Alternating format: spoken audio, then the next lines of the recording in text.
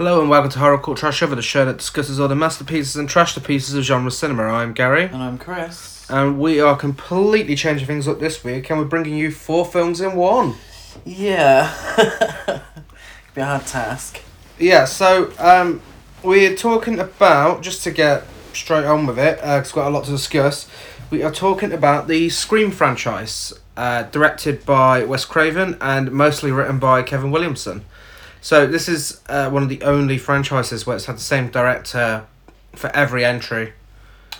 Yeah. So, groundbreaking, really, in the horror genre. There's discussions of Scream 5. Unfortunately, Wes Craven's no longer with us. David Arquette's on board, as far as we know. Yeah. Neve Campbell, potentially. She's in talks. So we thought it would be a good time to discuss the Yeah. franchise and watch them all. It's being directed Again. by Radio Silence, who directed the fantastic Ready or Not, so I have absolute faith that it's going to be great. Yeah, hopefully. I'm hoping it comes from a place of fans of the Scream quadrilogy. Yeah, I mean, for me, this is one of my favourite franchises. I remember watching the first one back in maybe 2004 or 5. I was young anyway. But yeah, I've always loved it. It's always been one of my favourites. The first film was one that everybody always used to discuss in school, and I was never able to watch it. And I always wanted to, and it came on cable, and I got my auntie to videotape it. Showing my age now. Got my auntie to videotape it, and she gave it to me, and my mum said, "Oh no, you're not watching that," and she got rid of it, and I never forgave her for it. And then I saw, and I remember it quite clearly. It was New Year's Eve, the year 2000, and we were at a party, and I was like, 12? And Scream 2 was on the TV, and I was like, oh shit, yeah, I can finally watch, one of them now. And the only bit I remember is Randy's death in part 2. And that's all I knew, and then it was sort of a year or two later where we managed to get the videotapes of the first 3, and then I watched them properly. It's always good memories with these films, and definite nostalgia. Yeah, and one thing we need to mention is, before we dive into this episode, obviously, we always discuss spoilers, but this franchise is very spoiler heavy, so it relies heavily on spoilers. So if you haven't seen it, if some miracle chance you haven't seen these films, definitely recommend to go and watch them before listening to this episode. Yeah, it would spoil the enjoyment, I think. As horror films, they definitely an emphasis on the mystery of the whodunit. Absolutely. So it's important to watch them before listening. Definitely. But if you have seen them all, then carry on listening, and we'll start in 1996 with Scream, which was made on a $14 million budget. It was a massive success, not at first, but from the magic of word of mouth, it became huge. And it was groundbreaking with horror. For me, this was the birth of modern horror, this film. Yeah, by all accounts, horror had died a death. Yeah. And it was seen as uncool. It was just all shitty sequels or stuff like Freddy Krueger. I know we had New Nightmare in 94, but that didn't do very well. It was very much a precursor to Scream, though. Yeah, but that hadn't done very well. It wasn't seen as hip horror anymore, and so Scream came along with its really hip cast and all that, and made horror relevant again. Yeah, I think it has gone from there. I look at everything before this as old school horror, and everything from this point onwards as modern. Even though this was obviously 1996. Even so, I still look at this as modern now, because this is what's gone on. You look at films nowadays, and if you're gonna have horror films released each year, you're gonna have at least one meta horror film. Yeah. Or something that knows what it is and is in on a joke with itself, and that is all thanks to Scream. Yeah. So some trivia. they originally wanted to film at Santa Rosa High School, and they agreed for the film to be shot there because they thought it was a comedy. But then they read the script and they changed their minds, which led to a credit in the credits saying no thank you to Santa Rosa High School. Wes Craven discovered the ghost face mask whilst location scouting, and the mask was hung on a wall in one of the houses where he was visiting. And it's inspired by the Scream painting, Pink Floyd's The Wall artwork, and a ghost from a Betty Boop cartoon. Okay. So, I mean, the mask is instantly recognisable from this film. Like, no matter who you are, if you've seen the films or not, you know where this mask is from. Yeah. Some of that is thanks to Scary Movie, I'd say. Because even fans that are not fans of the horror genre, you know, if they're into comedy and they've watched Scary Movie and not particularly watched this, they'll know the mask from that because it's the exact same. Yeah, no, absolutely. It's also really easy to get hold of. I'm pretty sure every Halloween you go into Poundland or even Tesco, somewhere's always got one. There's always a rip-off, isn't there, at least? Yeah. Drew Barrymore was originally cast as Sydney, but she insisted on playing Casey to fool the audience. Yeah, very Janet Leigh, isn't it? Yeah. So this is like Janet Leigh to the extreme, though, because you get half a film with Janet Leigh, and this, you literally get 10 minutes of Drew Barrymore. And that completely threw me the first time I watched it as well, because you look at any artwork or any trailers or anything, you see a lot of Drew Barrymore. It makes it look like it's her film, and then she's killed off within the first 10 minutes. And it's a great performance as well, considering it's not a very long, not a lot of screen time. Yeah, she manages to get a lot into very little time. I mean, the filmmakers managed to get a lot into very little screen time. Yeah, she was told real-life animal cruelty stories by Wes Craven to make her actually cry, because she's a big animal lover. Drew Barrymore and Neve Campbell actually never met Roger Jackson, who does the phone voice. So whenever you see their and they'd actually be filmed on the phone, so whenever you see their reactions, it was their real reactions to that voice. And it's an ongoing thing within the franchise. They like to keep the reactions of the cast very real to many things. It was released 5 days before Christmas and flopped on its opening weekend, and as I mentioned, made money through word of mouth. But the reason it was released 5 days before Christmas is because Wes Craven wanted something for horror fans around Christmas time, because it was always family films or blockbusters or stuff that's guaranteed to make money. Yeah. So Wes wanted something a little different. Courtney Cox bugged the production company to give her the role because she was obviously playing who did she play? Monica and Friends, and she was sick of playing a nice girl, so she wanted to play a bit of a bitch, and she bugged the production company and she got the role. Thank God. It was actually originally titled Scary Movie. Yeah. So, I'm to elaborate on. Well, I'm assuming that's what they took. It's the makers of Scary Movie took that from. I'm not sure if that would have worked. No. Just Scary Movie. I think that's maybe a little too knowing, a little too. Yeah. Meta. You know. Mm-hmm. It's one of those films, and it's.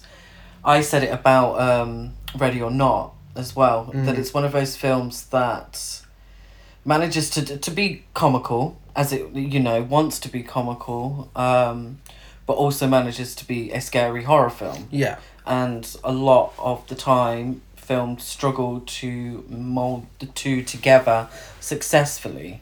Scream is one of those films that definitely did that. I think if you had called it Scary Movie, it would have looked like a comedy from the outside. Yeah. Oh, definitely. It's really interesting. The special effects team used 50 gallons of blood for this film. That seems like a lot compared to what you see in the film. Okay, I always think gallons is a lot bigger than it actually is. Okay. Because I don't know how it is anywhere else, but we weren't taught about gallons at school, were we? We weren't taught in gallons. So I always thought a gallon was like massive. Yeah, that's what I thought. Yeah. So So 1 gallon Mm-hmm. is best part of 4 litres. Oh, okay. That's still a fair bit. How many gallons? 50. 50. Mm-hmm. Yeah, it's still a fair bit. It doesn't look much on No, screen. but the violence, though, actually got the film an NC-17 by the MPAA. It was sent to them for reconsideration over 9 times by Wes, and the Weinsteins, boo, told them to look at the film as a comedy, and that changed it, and they gave him an R. Yeah. Which is what happened with the Lords of Chaos, the film about the black metal band. They submitted it as a drama and a real life story, and they had to resubmit it as a horror film in order to not get an NC-17. Yeah, I do find... So it's strange that they'll let this stuff go ahead depending on how you look at it. I think if you look at Wes Craven films, you look at Scream, and then you look at something like A Nightmare on Elm Street, which literally has gallons and gallons and gallons in one scene itself, gushing out of the bed. I do think maybe because it's not a fantasy, like Nightmare on Elm Street is really a fantasy film within dreams, whereas Scream is feels very real at times. That beginning scene feels very real. It is very, comedic in places. The repartee that she has with the caller can be quite funny, and that's why it was so easy to send up afterwards, because everyone fucking sent up that scene in media, but it was also felt very real and quite sad. So sometimes it's not necessarily about what's on the screen, but about what's being conveyed. Yeah, I mean that brings me on to my next fact. It was actually blamed for copycat killers, and there's actually a very disturbing clip of this on YouTube. But it's these 2 guys in America who had watched Scream, or obsessed with it, and they went to kill their classmate. And I didn't know this until recently reading it, but they actually wore Ghostface costumes. Oh God. And obviously that brought the media down on Wes Craven and the film's reputation and such. I mean, it's still a beloved classic, but then you get complications like that, and but then again, it can be blamed on any film. Look at fucking Child's Play 3, that was blamed for a killing. But that's people like that will find anything. Yeah. To copycat, or as inspiration. If it's not Scream, then they would have watched I Know What You Did Last Summer and went around in a Big Mac and with a hook. It's not the film. I generally don't think, because we watch some nasty films. Really, there's a good chance every single serial killer that's ever lived has watched a horror film. But that's not saying that's why they did it. No. But moving on from that, Molly Ringwald was offered the role of Sydney, but she didn't want to play a high schooler at 27, which is ironic because most of the cast in this look like they're in their early 30s. That's a little harsh, but no, I understand. I mean, David Arquette, he's meant to be 25. Yeah. I don't know, he looks much older than that. David Arquette was also meant to be a hunk originally. Yeah. That didn't work out so well. I couldn't imagine Molly Ringwald in this. No, but if anyone ever wants to make a rip-off and have her starring in it, that would be amazing. She's in a film called Office Killer. That might be interesting. Well, Wes Craven actually originally turned this down because he thought it was too violent, and he was developing a remake of The Haunting, which obviously went on to go elsewhere. We found out harshly. Yeah, we've done a podcast on the remake of The Haunting, so if you'd like to know our opinions on that, check it out. Fan theories say that Billy and Stu were gay. No. But then other theories say that kind of, maybe not, because would Kevin Williamson, a gay man, want to write a film in which, yet again, the the LGBT community are presented as psychopaths. Yeah, no, I don't get that one. I think that's someone's fan fiction gone wild. Somebody wants them to be. But it is a very gay film. Like, this whole franchise is intended, I'd say it's intended for a gay audience. And like Jennifer's Body, and women. There are levels of camp, and that I think run throughout the series. And it gets more as it goes on. Yeah, oh yeah, absolutely, yeah. For a female, I mean, horror has a big female following in general. I mean, you can find, great female representation in these films. And that's why I think it was headed more towards that way, because they take extra care with the female representation in the Scream franchise, I think, than you would in I mean, horror you don't franchises. see anything gratuitous. No.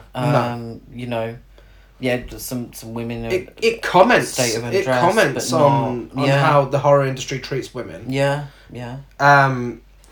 But the body count was 7 in this film. Dewey was originally supposed to die, but test audience were not having it because he was one of their favourite characters.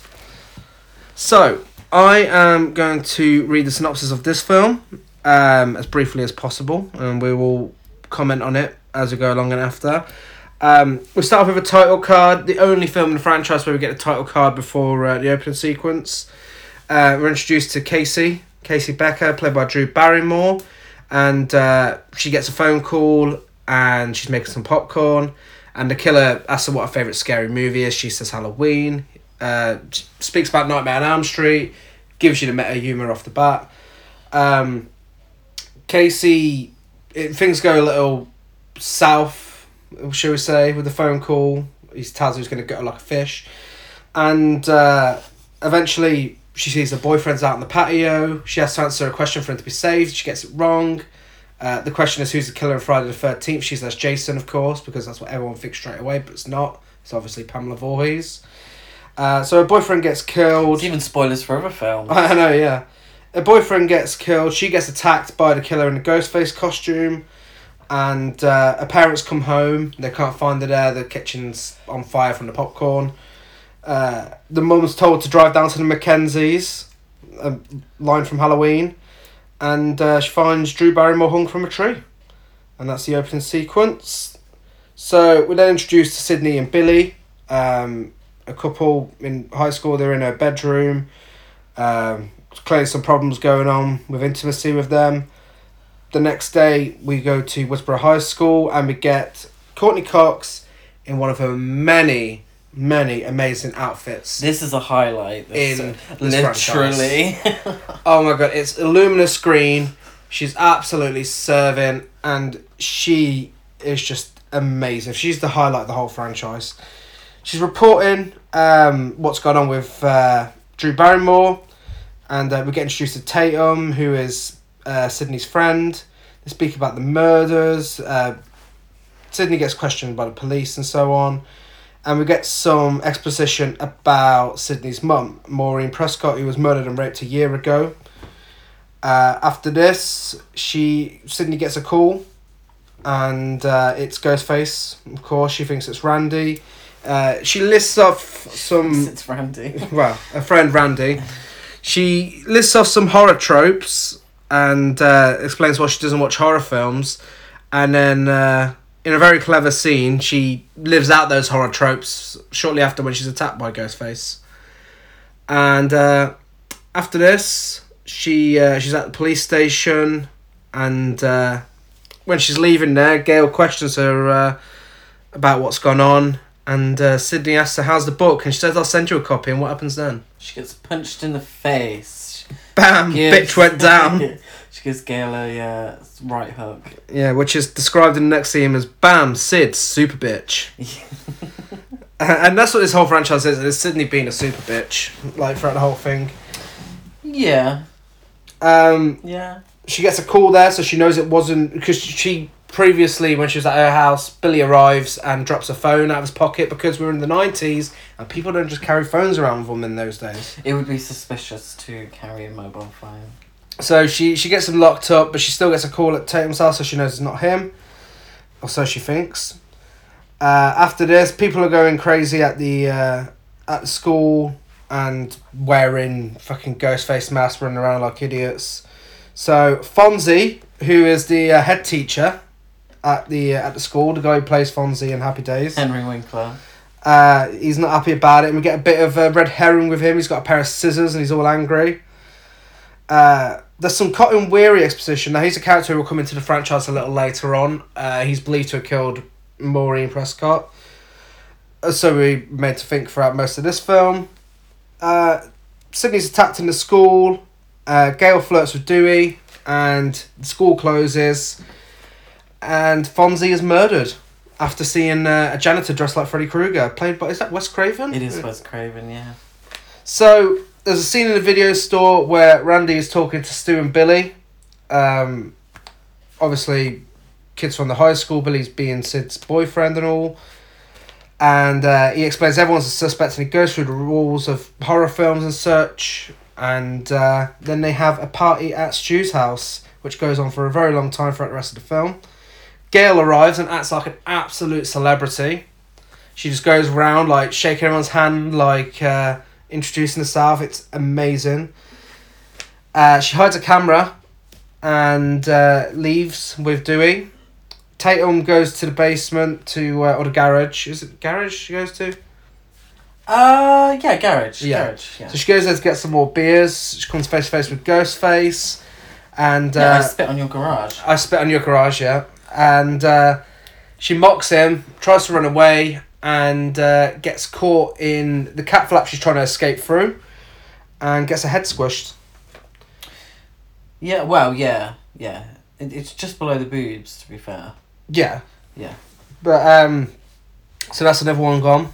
And after this, Billy and Sydney go to talk and get it on in the bedroom whilst everyone's watching Halloween, and it's really carefully edited through Randy reading out the rules of horror films and him saying, here's the big breast shot, and Sydney taking off her top and everything, and then it completely goes against the rules of horror films. Sydney's had sex now, but she's going to survive. She's the final girl, which is not known in horror films at this point. And so after this, this is when Dewey and Gail go to investigate a car in the bushes that's been found, and they have a kiss. So there's something going on between them now. They find Sydney's dad's car. I think he's a suspect. Billy is stabbed by Ghostface. Sydney runs away. Thingy Bobby, forget his name for a second, Randy, is approached by Ghostface, but not killed by him. He manages to get away. Gail's cameraman gets his throat slit. Sydney gets stabbed. Gail drives a van into a tree. Another highlight. Dewey is stabbed in the back, and it's all revealed that Billy and Stu are the killers, and Randy gets shot. So they explain the motives. Sid's mum slept with Billy's dad. Is that I am got it Yeah, right. yeah, Billy's dad.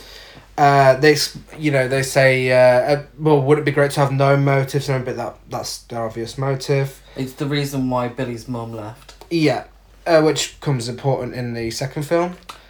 So after this, they have a bit of a fight. Gail puts a gun to him. She gets attacked by them, and in the end, Stu gets a TV on his head, and Billy gets shot. And that's pretty much Scream. Yeah. Yeah. In a nutshell. Yeah. So, what have you got to say about the first film? So it's difficult to find stuff that hasn't already been said. I mean, it's really, and it's a phrase that people love to use. I'm not 100% sure what it means, but a cultural reset for horror films. Yeah. It's like you said, there's the before Scream and the after Scream. Yeah. Horror films. Yeah, it's a milestone. It is. And it's just, for me, it's 5-star entertainment. It's impeccable in so many ways. Wonderfully acted by quite a young cast. Unknown. Apart, Drew Barrymore, Courtney Cox wasn't known for, horror films or, you know, she was Monica from Friends, but expertly acted, Yeah. expertly directed, so clever, so well written, so witty. Really, just it was the cool film that I had to watch at, you know, 8 years old. Mm. You know, in school, 8, 9 years old, and everyone was talking about it because it was, you'd never seen anything like that before. And I think it had an influence on horror films, but then yeah. also teen films, the teen Yeah. films that came Well, you look at after that. yeah. I mean, you look at American Pie. It's Scream without horror. It's the you know, the way they carry their storylines on and everything, and then, you know, you've got other films as well, like I mean, wasn't 10 Things I Hate About You after Scream? Yeah. It's all these, you know, films that are not horror, but they've got that same tone as Scream, that same teen drama comedy tone. Yeah. And then once you get into the horror genre, it really did spawn so many copycats. You've got I Know What You Did Last Summer, Urban Legend, Cherry Falls, Disturbing Behaviour. You know, Blair Witch 2. Yeah. Was you know, Halloween H2O, Bride of Chucky. Yeah.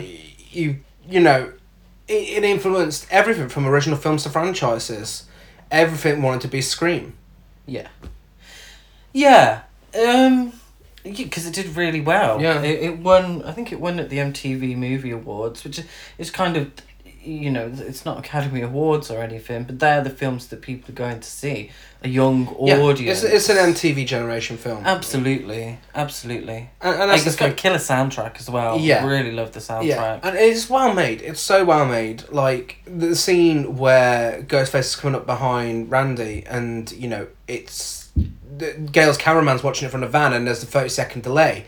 It adds so much suspense to that scene, and, like, you know, the way he's shouting at the screen to Jamie Lee Curtis, you know, Jamie, you know, he's behind you, but obviously Randy is played by Jamie Kennedy, so it's another inside joke. It's just... That's also funny. Yeah, it's you funny. know, it's so much throughout. It's scary, but also funny, which is exactly what they planned to do. Yeah. So, yeah, expertly crafted.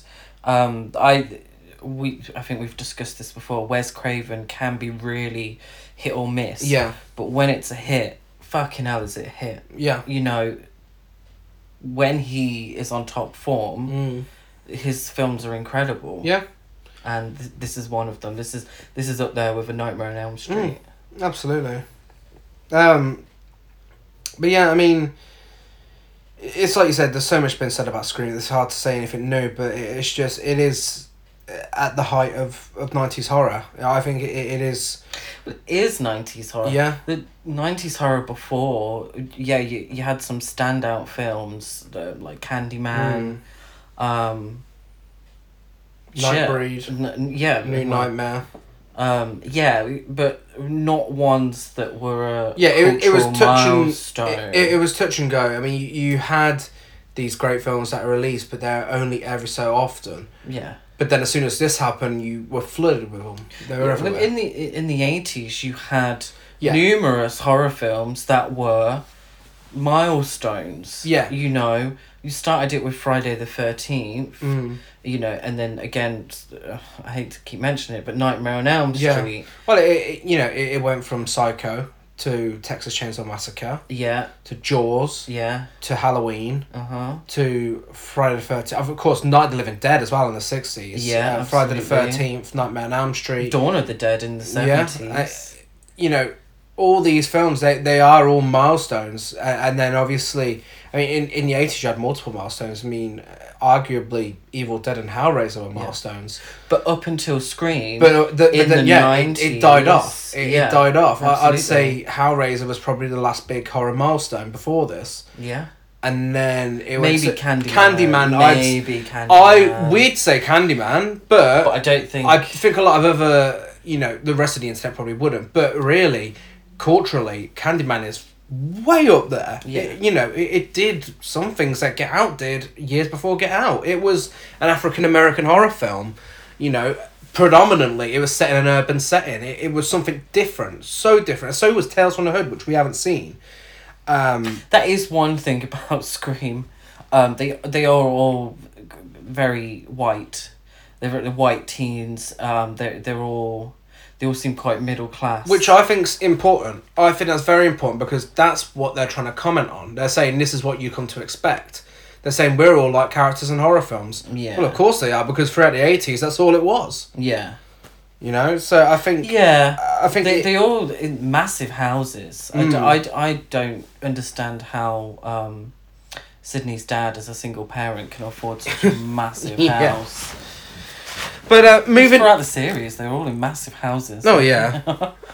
We're moving on to 1997. We had Scream 2, which was... So it was released quite quickly afterwards. It was released very quickly. It was released on It was made on a $24 million budget. Again, it was a success, but because of when it was released, it was alongside the first one as being the highest grossing film of 1997. So they both were. Oh, okay. Because obviously, you know, Christmas, it was on the cinema for a lot longer than Christmas. And to the point that Tomorrow Never Dies and Titanic both rescheduled their release dates so they didn't clash. Oh, wow. With this, because they knew there'd be trouble if they did, because then this is going to make Titanic a lot of money. went on to the highest grossing film. But if they had released it at the same time as Scream 2... Might have struggled. Yeah. The cast were not informed of the killer's identity until the last day of principal photography, which is a very clever idea, because again, you know, it just adds the element of surprise. Yeah, and it also, and I've seen it done in other films before, where actors, some of them act like suspicious. Yeah. Even though there's no need to, but us as an audience, we're like, oh, you know, that's acting choice is fairly suspicious. Yeah, and it could be anybody. Interesting. And the twists in these songs are always great. I've never once watched one of these films and predicted who the killer was, because it's like Randy says in the first film, everyone's a suspect. Mm-hmm. It could be anybody, because they set up so many red herrings, and then by the time it comes round to it, you forget who it is. You forget who that person could have been involved, especially in this one. The actors who auditioned for Derek were asked to perform the I Think I Love You scene from the canteen. Oh, God. Robert Rodriguez directed Stab, which is the film within the film, and includes scenes starring Heather Graham and Luke Wilson and Tori Spelling. I mean, Robert Rodriguez, that was at a time when he would have been a big name? Fairly big. It would have been after... El Dorado, was it? Yeah, was it? He did I think he did. There was a trilogy of them, I think. Yeah, it's not called El Dorado, though, I don't think. It's a name similar to that. And it led on to Once Upon a Time in Mexico. Yeah, like that. I don't know. Forgive me, the Antonio Banderas film. Ah, shit, it would have been after From Dusk Till Dawn, wouldn't it? I believe so. Or around the same time. Around the same time. Yeah. Gene Siskel and Roger Ebert, critics who we've discussed on the podcast before, actually loved this film. They slammed the original, but they loved this one. And they slammed the other two sequels. Yeah, I feel like this one pushes more towards comedy. Yeah. This is the campest. Mm. Well, 3 is camp, but... I think Scream 3 might be the campest film I've ever seen in my life. Scream 3 is camp, but not necessarily in a good way. Yeah. I find this one quite camp in a good way. Yeah. If that makes sense. No, I get that. The script was one of the very first films to ever be leaked on the internet. Which caused loads of rewrites and stuff. And then obviously no one being told the twist until the last day. Yeah, people are twats, aren't they? Why do I have to ruin And it was an extra. It was an extra on set who did it. Fucking hell. The plot twist was inspired by Friday the 13th. Obviously, a mother getting revenge for her son. Wes Craven purposely sent a more violent version of the film to the MPAA because he knew what he wanted to cut out anyway, and it was the more violent scenes. So he got his final cut without much persuasion. The body count's 10 in this film, so higher than the first film. Which is a point made by Randy. Both this, I've already told you, it's the highest grossing film of 1997. Denise Richards was offered a role in the film, but she turned it down to make Starship Troopers. That's a fairly good career choice, to be fair. Yeah. Yeah. A lot of the score was taken from Broken Arrow. Who? The film Broken Arrow. Oh. Yeah. What film's that? With John Travolta. Is that a John Woo film? I'm not sure, but it's an action film from the 90s. Okay. Very generic. Okay. Reese Witherspoon and Alicia Silverstone were considered for the role of Cece, but I'm very glad it went to Sarah Michelle Gellar, because I can't imagine that role. Yes. I swear. Yeah. So, would you like to give us a synopsis of this film, please? Yeah, I can give you a nice quick overview. So we begin Scream 2 with two Windsor College students, Maureen Evans and Phil Stevens, going to see the it's a sneak preview of Stab, the film based on the Woodsboro murders, a book by Gail Weathers depicting the events of the first film. During the screening, Phil is killed in the restroom and Maureen killed in the screening itself, with other patrons thinking it's all a gimmick. That's a fantastic scene. Oh, isn't yeah. it? Yeah, it is. Such a great scene. Obviously, the original, that opening scene is iconic, but this one I think's not far behind. Oh, yeah. The image, and Maureen Evans is played by Jada Pinkett Smith, Yeah, she's fantastic. who very similarly to Drew Barrymore was Yeah. on the posters. Yeah, she was slowly becoming a big name by this point. Yeah, she's been in a few films. She was in Tales from the Crypt, I believe, the film. Yeah, but I think she was in.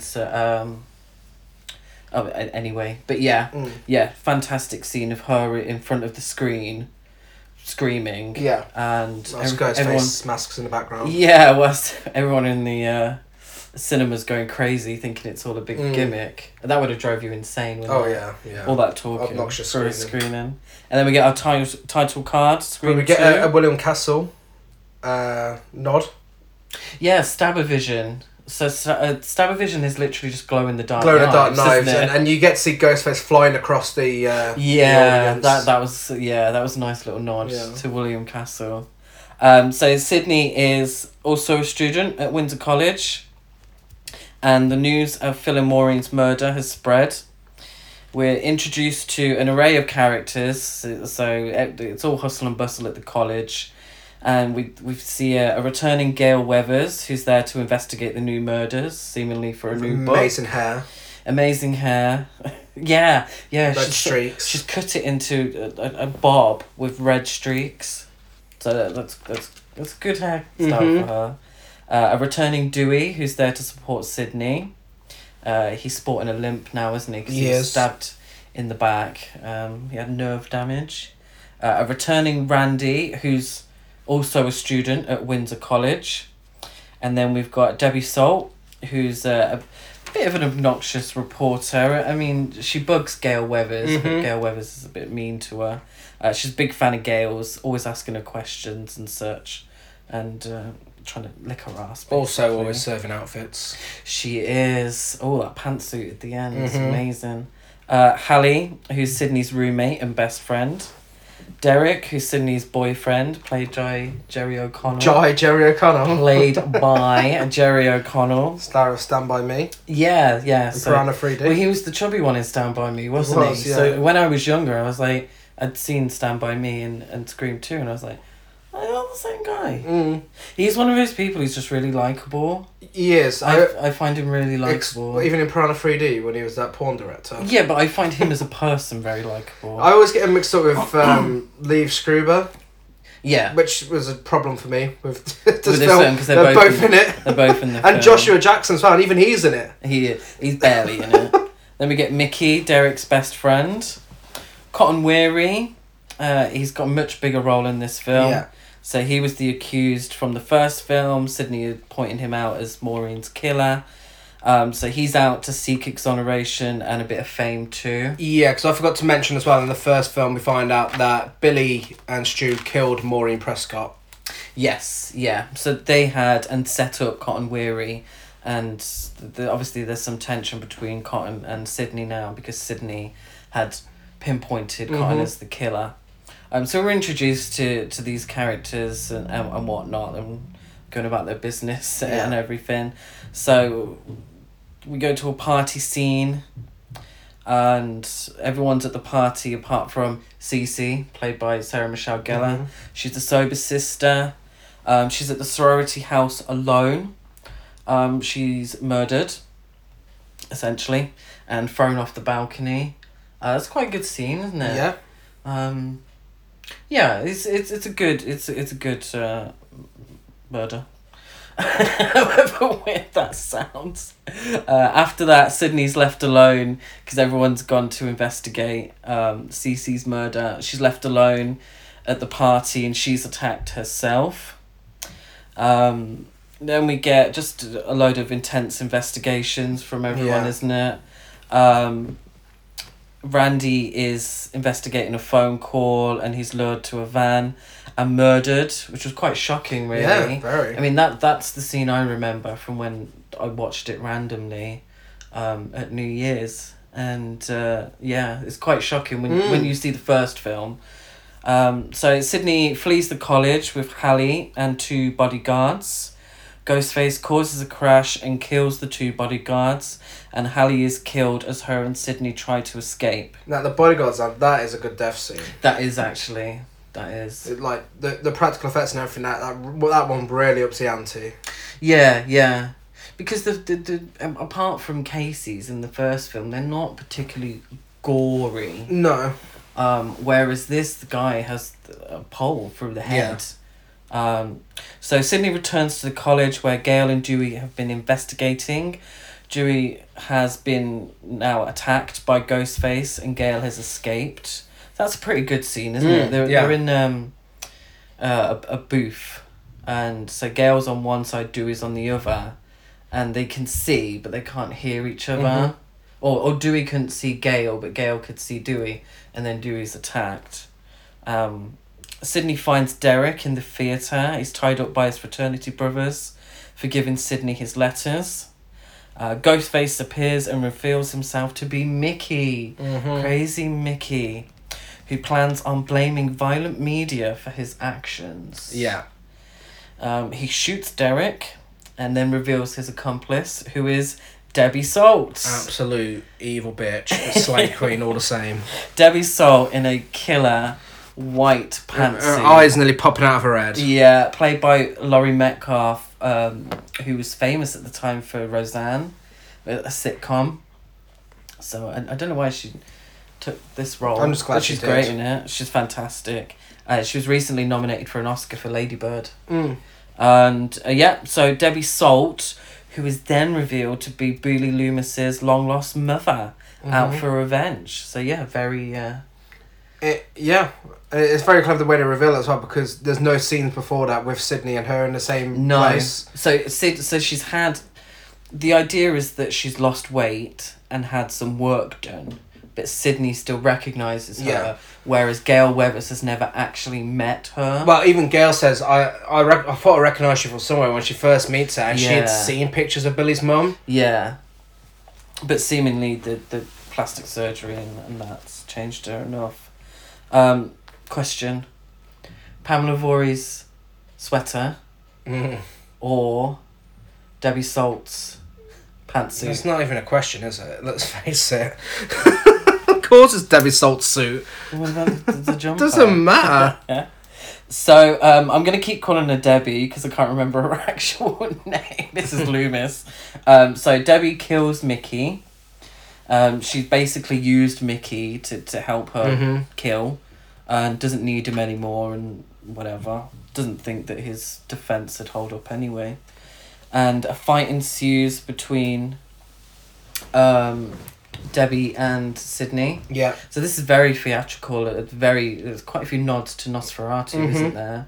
Yeah. And it's all right. I think this delves into camp. I think the end. Yeah, I think the ending is very camp. I loved every second of it. Yeah. So a fight ensues. Gale ends up being shot. Sydney's in a compromising position when Cotton appears with a gun. There's moments where we think, which one's he going to shoot? Which one's he going to shoot? Yeah. He shoots Debbie.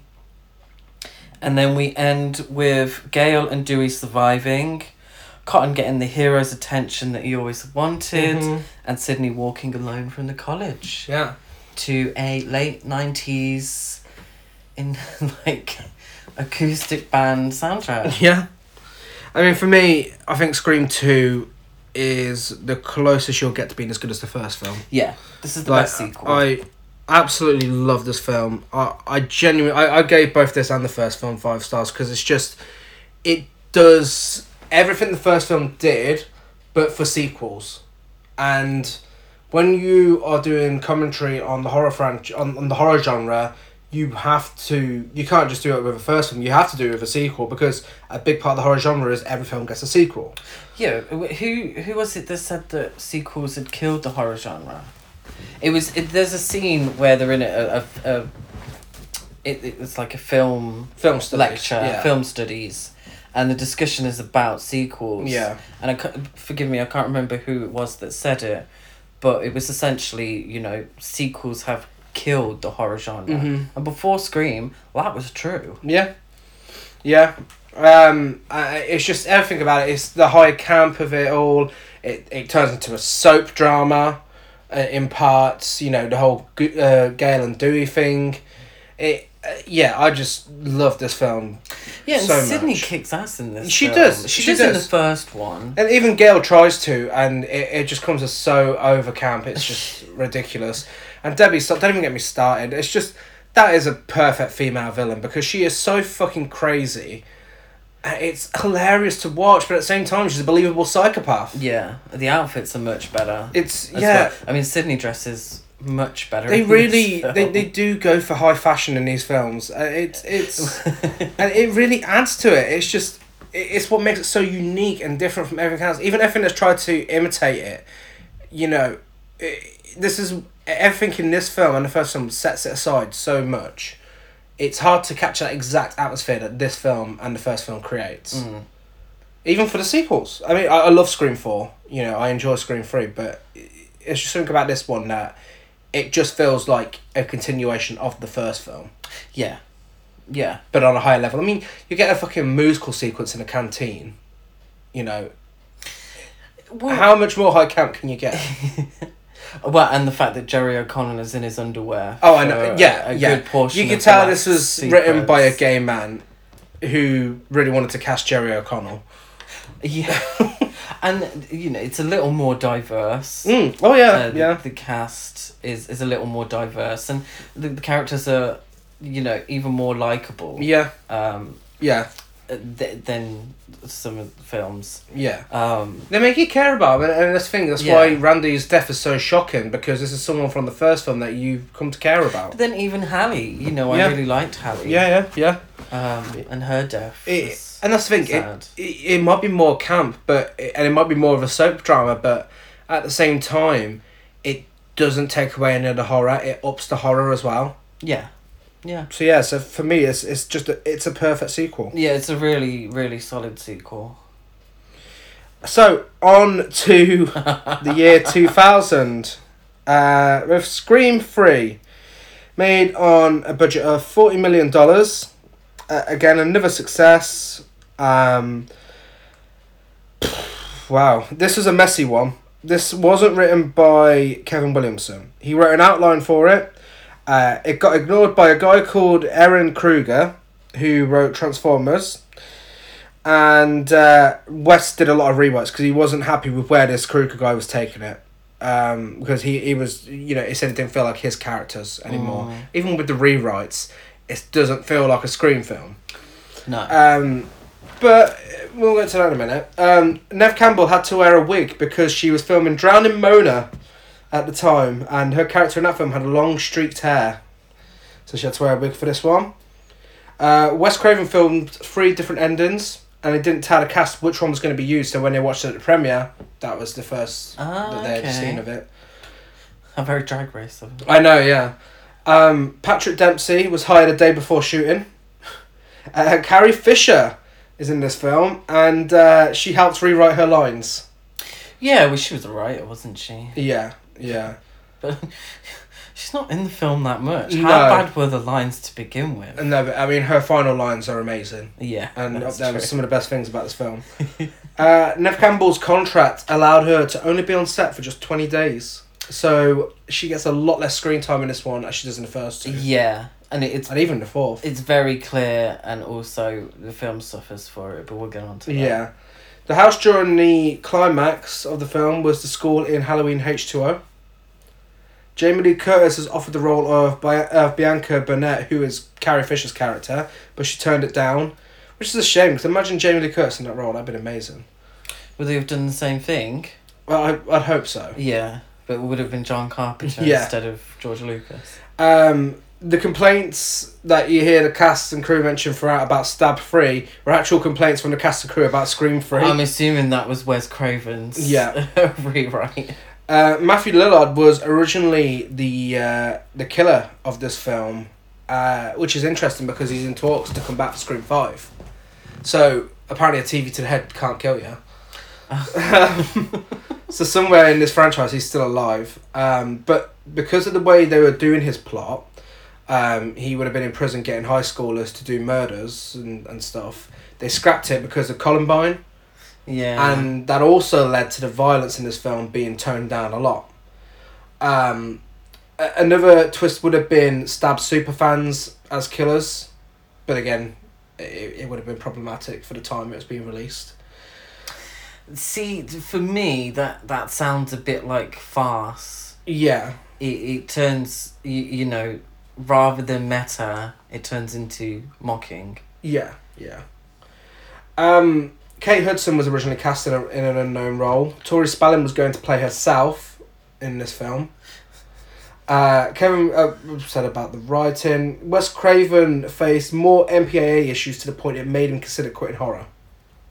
Because obviously the MPAA were really cutting down. Because this is around the same time as Cherry Falls would have been submitted for consideration by them. And obviously that suffered greatly for how violent it was, didn't it? Yeah. Oh no, yeah. But there's hardly any gore in Scream 3 at all. Yeah, of all the films, the kills are maybe a little... And it's still an 18 in the UK. Yeah. Steve Austin was going to be playing the bodyguard originally. Ah, I would love that. Would have made sense. Yeah. Greg Sestero from The Room auditioned for a role in the film. Of course he did. The original opening had Sydney killing a fan who was pranking her.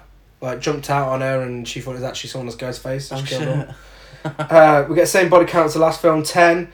And Randy was originally supposed to have survived after Scream 2 and returned in this. Ah. They were going to say his family kept him on the down low so he doesn't get killed, attempt on his life by anyone else.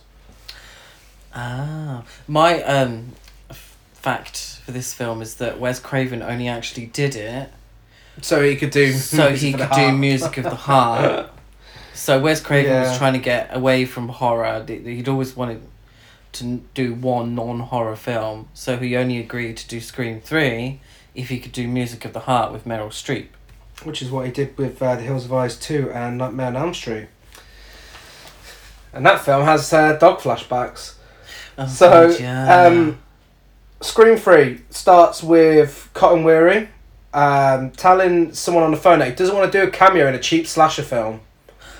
And here he is. He gets a call from Ghostface, who now has a voice changer and can sound like whoever they want to sound like. It's fucking ridiculous. Yeah, this is the biggest problem with the film.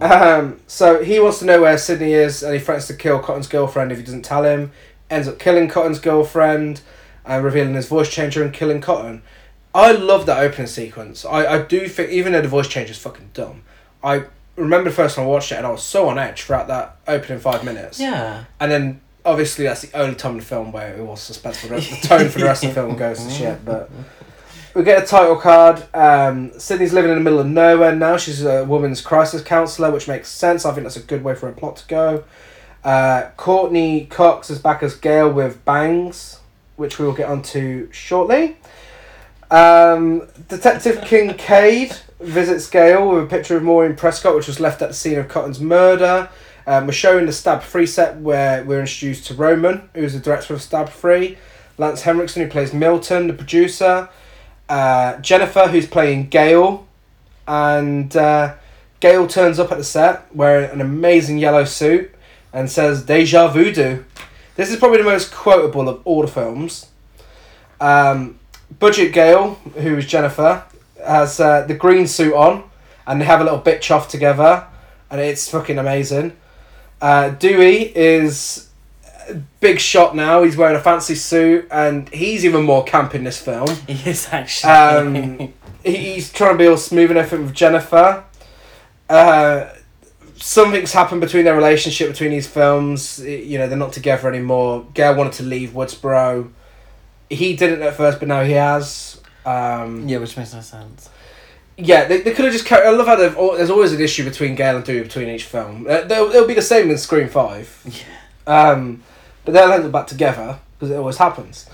So, so everyone reads Gail to filth, basically, in her first scene with everybody else. Jay and Silent Bob get a cameo. Sydney has a dream of her mum in a white dress going to her window as a ghost. And Sarah, who was playing Cece, essentially, or Candy. Tatum, she calls it Candy, but she is that blonde character from the first two. She gets a Ghostface call, and she says on the phone she's the chick that gets killed second, which, she is. Yeah. She's killed in the style of the first kill in Phenomena. She's shot through a window. That's a really good kill. Probably the best one in the film, because we love Phenomena, and it's a good reference to it. Gail and Dewey have coffee together. They figure out people are getting killed off in the order that they would be in Stab 3.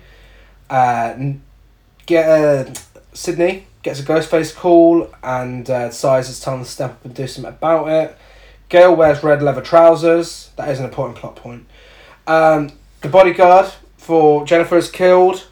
And then Dewey, the guy who plays Dewey in Stab 3, is killed by an explosion. Yeah, we get an explosion in this film. House blows up. Yeah, this is dumb. It's a really dumb scene. It is. There's no for any film in the Scream franchise to have an explosion. So, but also the way it's set up. Yeah, it's trying to. Whoever wrote it thought they were being clever. But it just didn't translate well to the screen. Dewey shoots Ghostface and falls down a hill. Gail punches Jennifer, and Jennifer says, "My lawyer likes that." And the whole scene is just amazing. If you could watch one scene from this film, watch that. Sydney reunites with Dewey and Gail. They meet up with Randy's sister, who has a tape of Randy explaining the new rules of if they've survived to this point. And says that there'd be a new twist that wasn't apparent in the first film. They changed the rules around. Gail and Jennifer go to meet Carrie Fisher, and she's just at a desk smoking, and says she isn't Carrie Fisher, but she was this close to being in Star Wars, but she didn't sleep with George Lucas. So they figure out that Maureen Prescott had a stage name and worked with Milton. Then Sydney meets Angelina, who plays her in Stab 3. Ghostface attacks Sydney in a house set, appears in a body bag, nice little reference to Nightmare on Elm Street. Jennifer, Dewey and Gail visit Milton and explains to him that they know what's happened, and they know that he knew Maureen Prescott. And eventually they're asked to go to Milton's house, and everything will be explained there. When they get there, Roman disappears. Gail and Dewey find the voice changer and figure out what's been going on. Gail finds Roman, who's been stabbed, checks his pulse, and apparently he's dead. Spoiler alert, he's not, but she checks his pulse and apparently he's dead. Yeah. Angelina fucked Milton, we find out, to get the role. So Gail and Jennifer get called second-rate celebs by Angelina, and she gets killed. Ghostface slashes Dewey's arm, kills Tyson, who was playing essentially the Randy character. Jennifer gets killed as well. A knife gets thrown at Dewey's head. Ghostface calls Sydney, tells her to go to Milton's house to find out who killed her mum. So she goes to the house, and we find out that Roman is the killer. Kincaid arrives. He doesn't die. Roman's the killer. He's Sydney's brother, and his whole purpose was to just kill Sydney because that's his sister and she got all the attention. No, it's because He set Billy up to When- kill Maureen Prescott as well. yeah. So when Maureen became Maureen, because he tried to get in contact with her, and she said no. I've got a new life now, and then obviously Sydney had the life that was taken away Yeah. from him. But I don't know. This film is stupid at points. Yeah, Milton's killed. Sydney just absolutely kicks ass again. She ends up killing Roman. He does come back to life though, and Dewey shoots him in the head. And we get a happy ending with Dewey proposing to Gale. Yeah. I don't hate it. I know a lot of people do. I don't hate it. I enjoy it for what it is. Yeah. It's a Scream film. It's high camp. There are moments of so bad it's funny. Yeah. But to me it's so messy. Really, really, really messy. And confusing. You at can tell it times. was wrote as it went along. Yeah. I mean, I ain't being funny. You've just read out the synopsis, and I've watched it recently, and even in my head I was like, Jesus Christ. Yeah. It's here, there, and everywhere. It really is. It really is. I mean, the whole explosion scene and the whole... the soap drama stuff is played up to a really high level to the point it's over camp. It's honestly one of the most camp films I've ever seen. But that is why I enjoy it. Yeah. It is just entertaining, despite how messy it is. The horror's really toned down in comparison to the first two and to the fourth film. And it is just a straight up comedy for the most part. But let's talk about the elephant in the room, Gale's hair. Well, it's become quite famous, hasn't it? It's On an the internet sensation. Gone viral.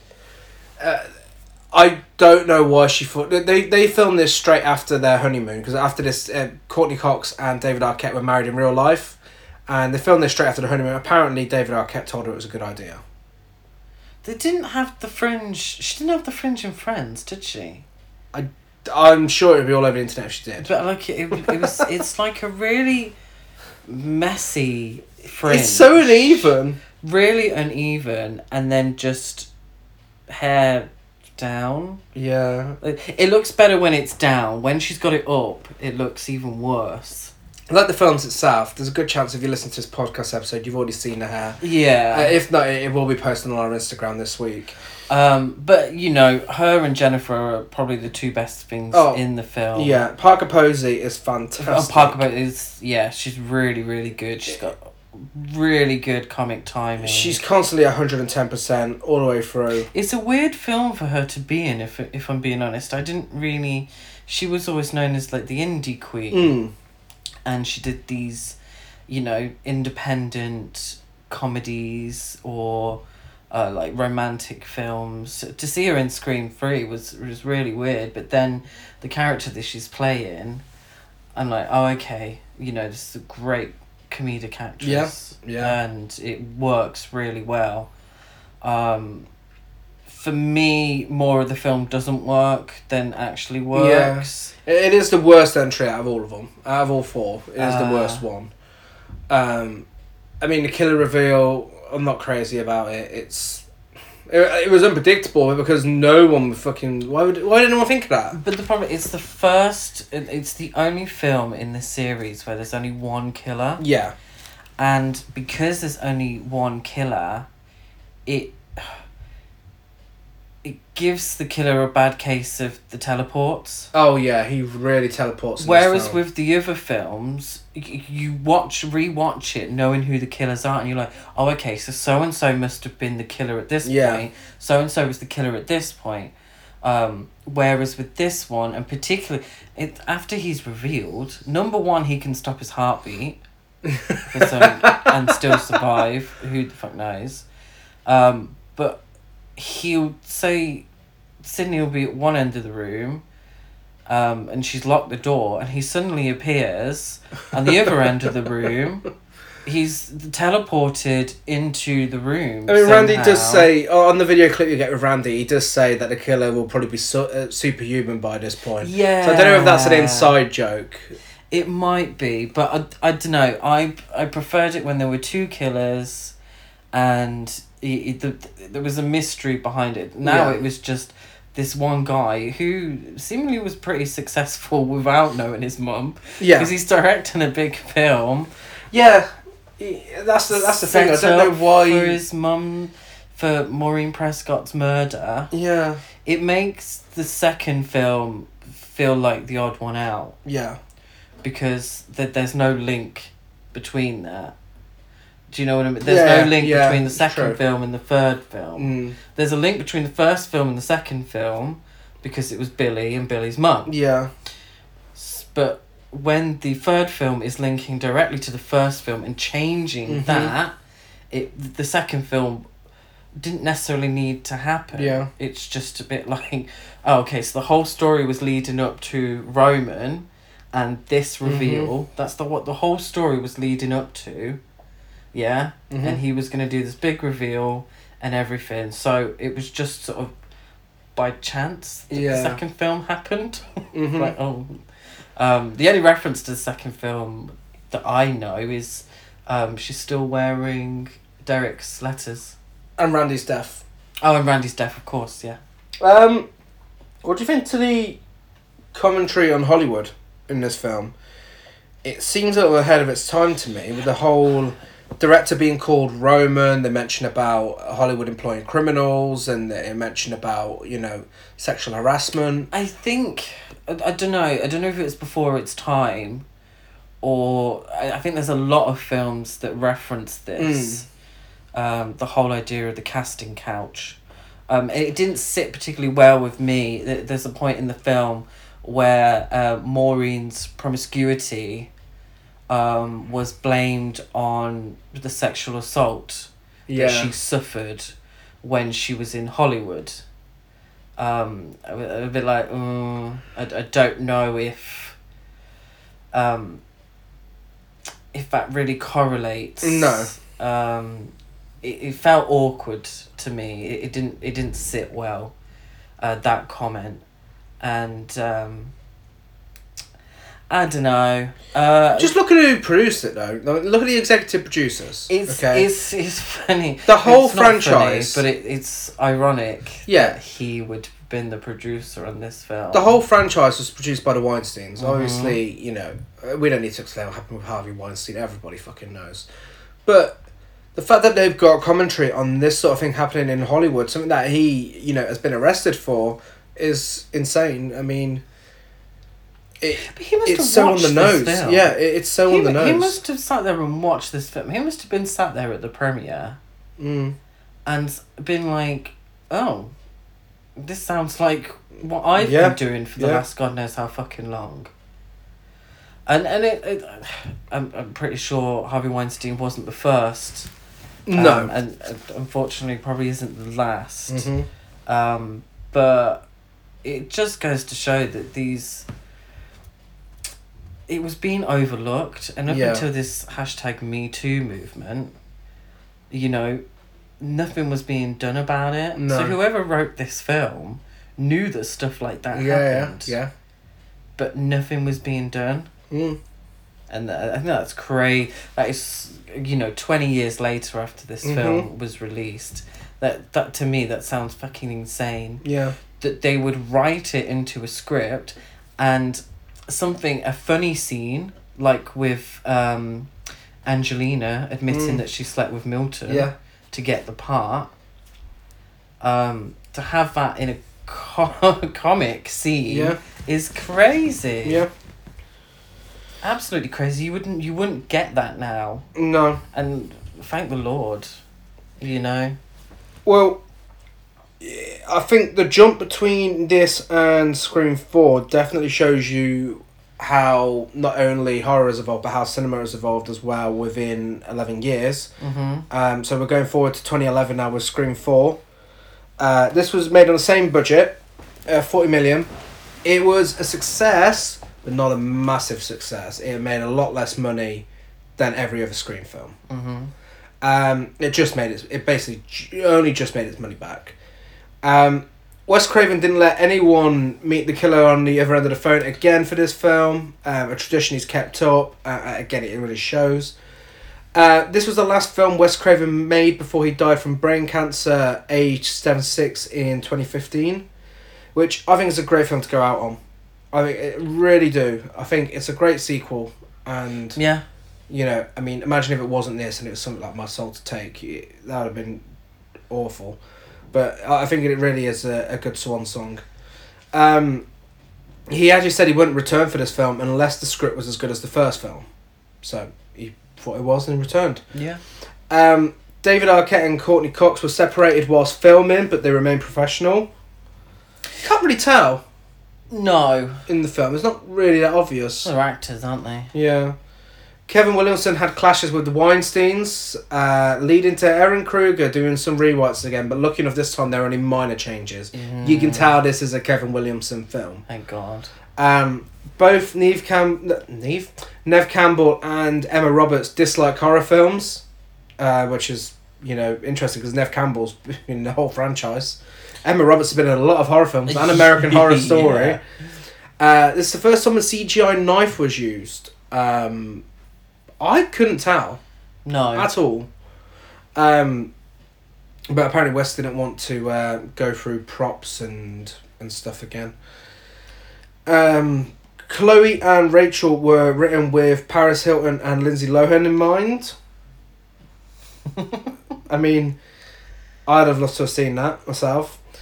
Gail and Dewey originally had a baby, but it's scrapped because having a baby on set would make filming impossible, apparently. Yeah. Kathy Conrad, producer of Scream 1, 2 and 3, filed a lawsuit against the Weinsteins because she was told she could produce every film within the franchise. Eventually, the lawsuit was dropped, though. Don't know why. Oh. Scout Taylor Compton and Shane Dawson auditioned for roles. Thank God that never happened. Oh, God. Roger Ebert only gave it 2 stars. Selena Gomez was considered for the role of Jill. Hilary Duff was actually attached to the film for a while. Didn't say who she was playing. No. The original opening had Sydney stabbed at a book completion party. It was originally planned for a new trilogy, but obviously with Wes Craven dying and the TV series happening, that completely eliminated the possibility of it. So they would have killed off Sydney at the very, very beginning? Yeah. Ah. And also, speaking of TV series, there is a spin-off TV series which is really great. I haven't seen the 3rd season, but season 1 and 2 are so really, really good. Yeah, apparently season 2 is meant to be very good. It is, and it's all on Netflix as well. If you it? haven't seen it, yeah, it is worth checking out. Yeah, it's got nothing to do with this story. And that just shows, you know, the pop culture influence that the whole franchise had to the point it spawned its own TV show. And it was originally on MTV. It is a very much MTV style show. Yeah, it is worth watching. And body count for this film is 14, the highest body count out of all 4 films. Yeah. This one really ups the ante. Yeah. Does that include the people at the beginning? Yeah. So, have you got a synopsis? Yes. So, we've got our opening sequence again, as we do with the other films. Best opening sequence is the first film. Hands down. Yeah. So what we get is, I'm not going to go into great detail, but we get the opening sequence of Stab 6. Stab 6, played out as the opening sequence of Stab 7, which is actually being watched by our real Scream 4 murder victims, if that makes any sense.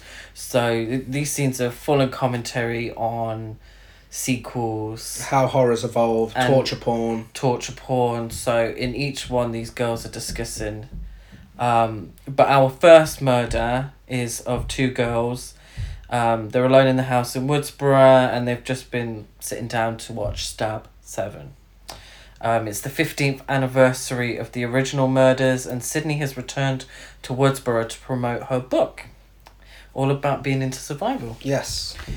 Dewey is now the town sheriff and married to Gail. who is struggling to write her new book. So she's trying to be more positive and write proper books about nice things, and she can't do it because at heart she's an investigative journalist. Mm-hmm. Evidence is found in Sydney's car from our murder, and she must stay at her aunt's house until she can be ruled out as a suspect.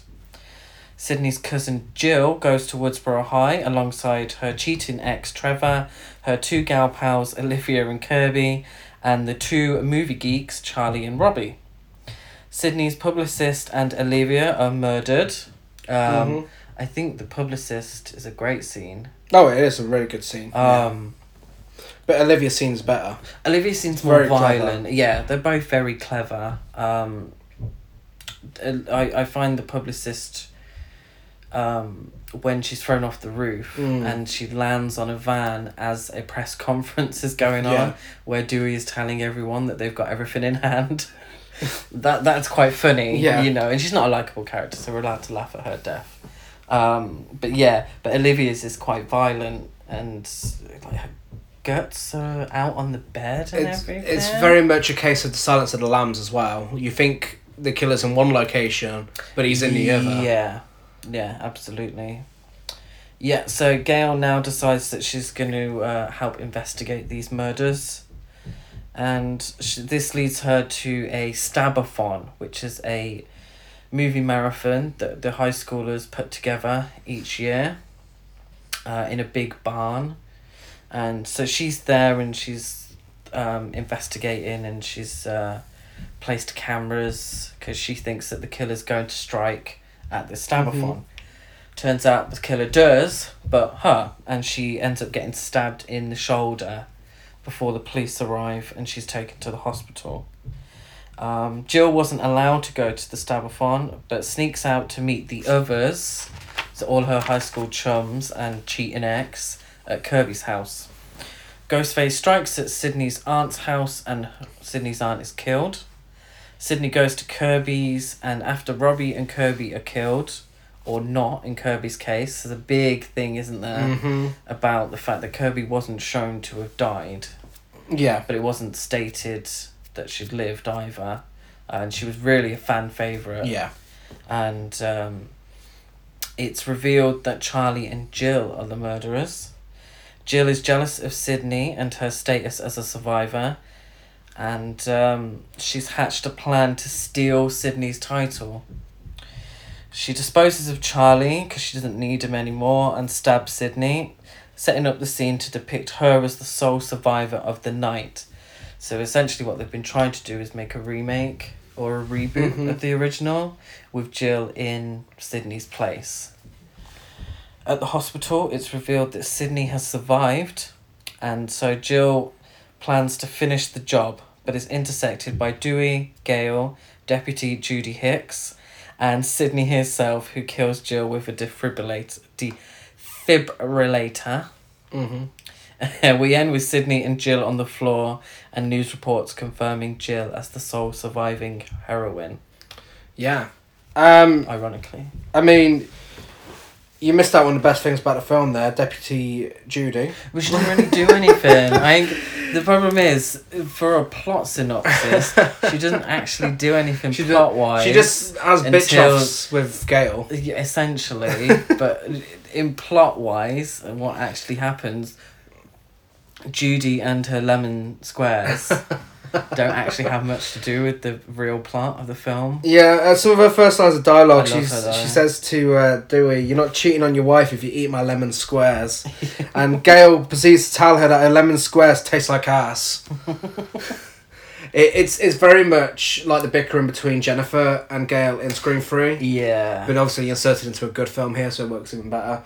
One thing I love about this film is the fact that you can tell all these characters are absolutely done with this shit. Like, the first time that Sydney gets a Ghostface call in this film, she's just like, what? She doesn't even give him the time of day.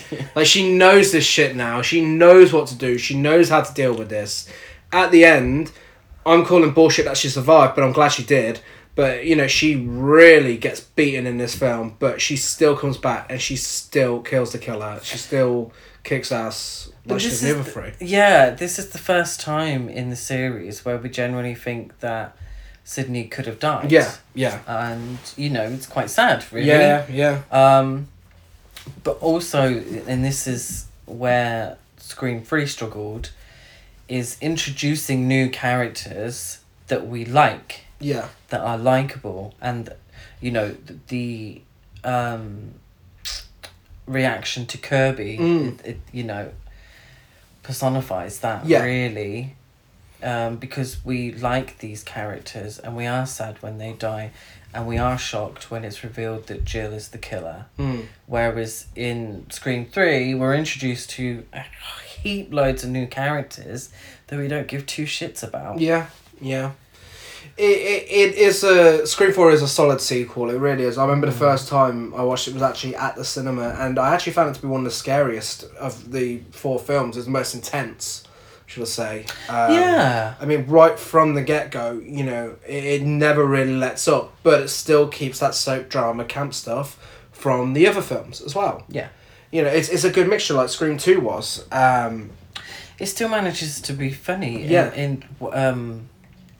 In a scene, Kirby is asked to basically do a horror film quiz. Yeah. You know, like the original film, a horror trivia.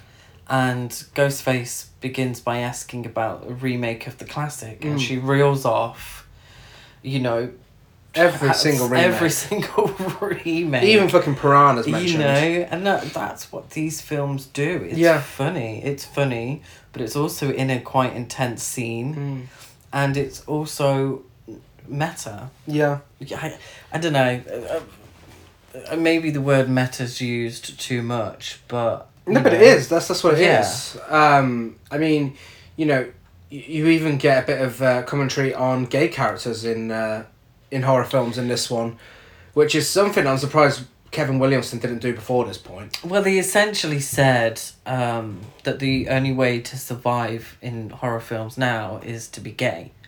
Because you can have sex and you can not have sex and still die. Yeah. You can have sex and survive. You can, you know, drink and still live. And all that business. The only real way to survive is to be gay. I don't know what film that's referencing. No, me neither. But it comes about one of the characters saying that he's gay before he's killed. Obviously, this could just be him trying to survive. No, it is. It is definitely. Yeah. Okay. Yeah.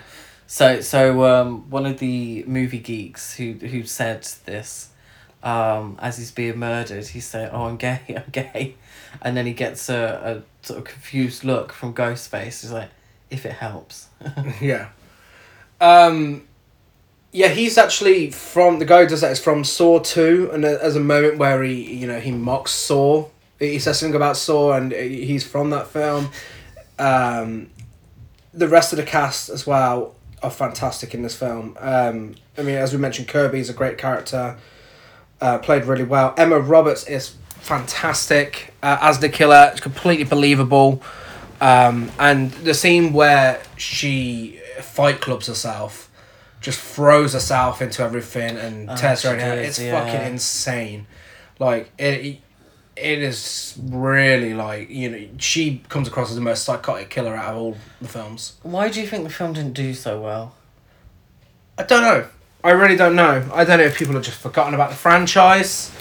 Do you think that's the case? Because... But it's like the first film. People have forgotten about horror. It didn't do so well, but then word of mouth got about and it became a success. Scream 4 now is a cult classic. People love it. The internet worships this film.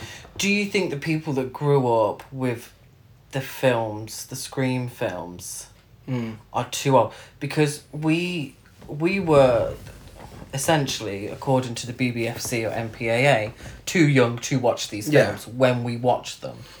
So anyone who went to the cinema to watch these films, do you think they were over it by the time? Maybe.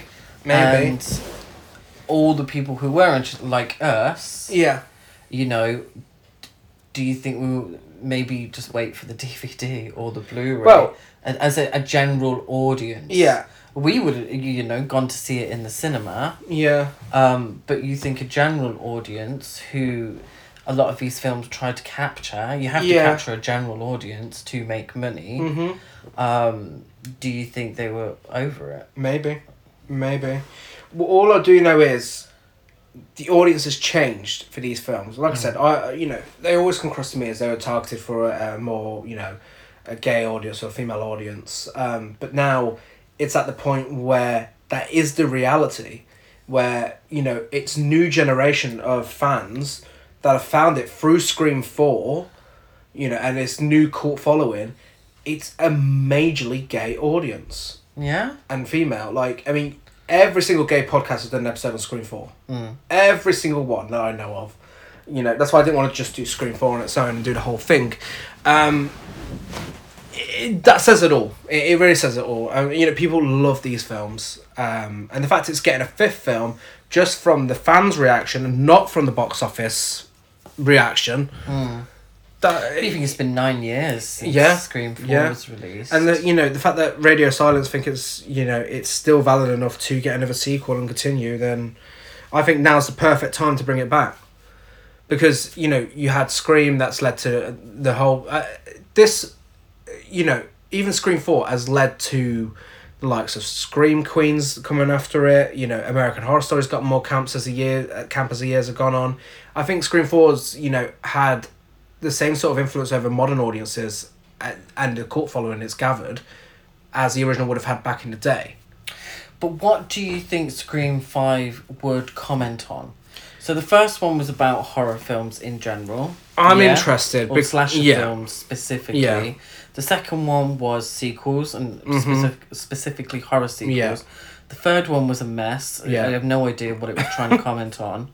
And the fourth one was talking about reboots and remakes. It mentioned remakes, it mentioned reboots, it mentioned sequels again, it mentioned torture porn, it mentioned found footage.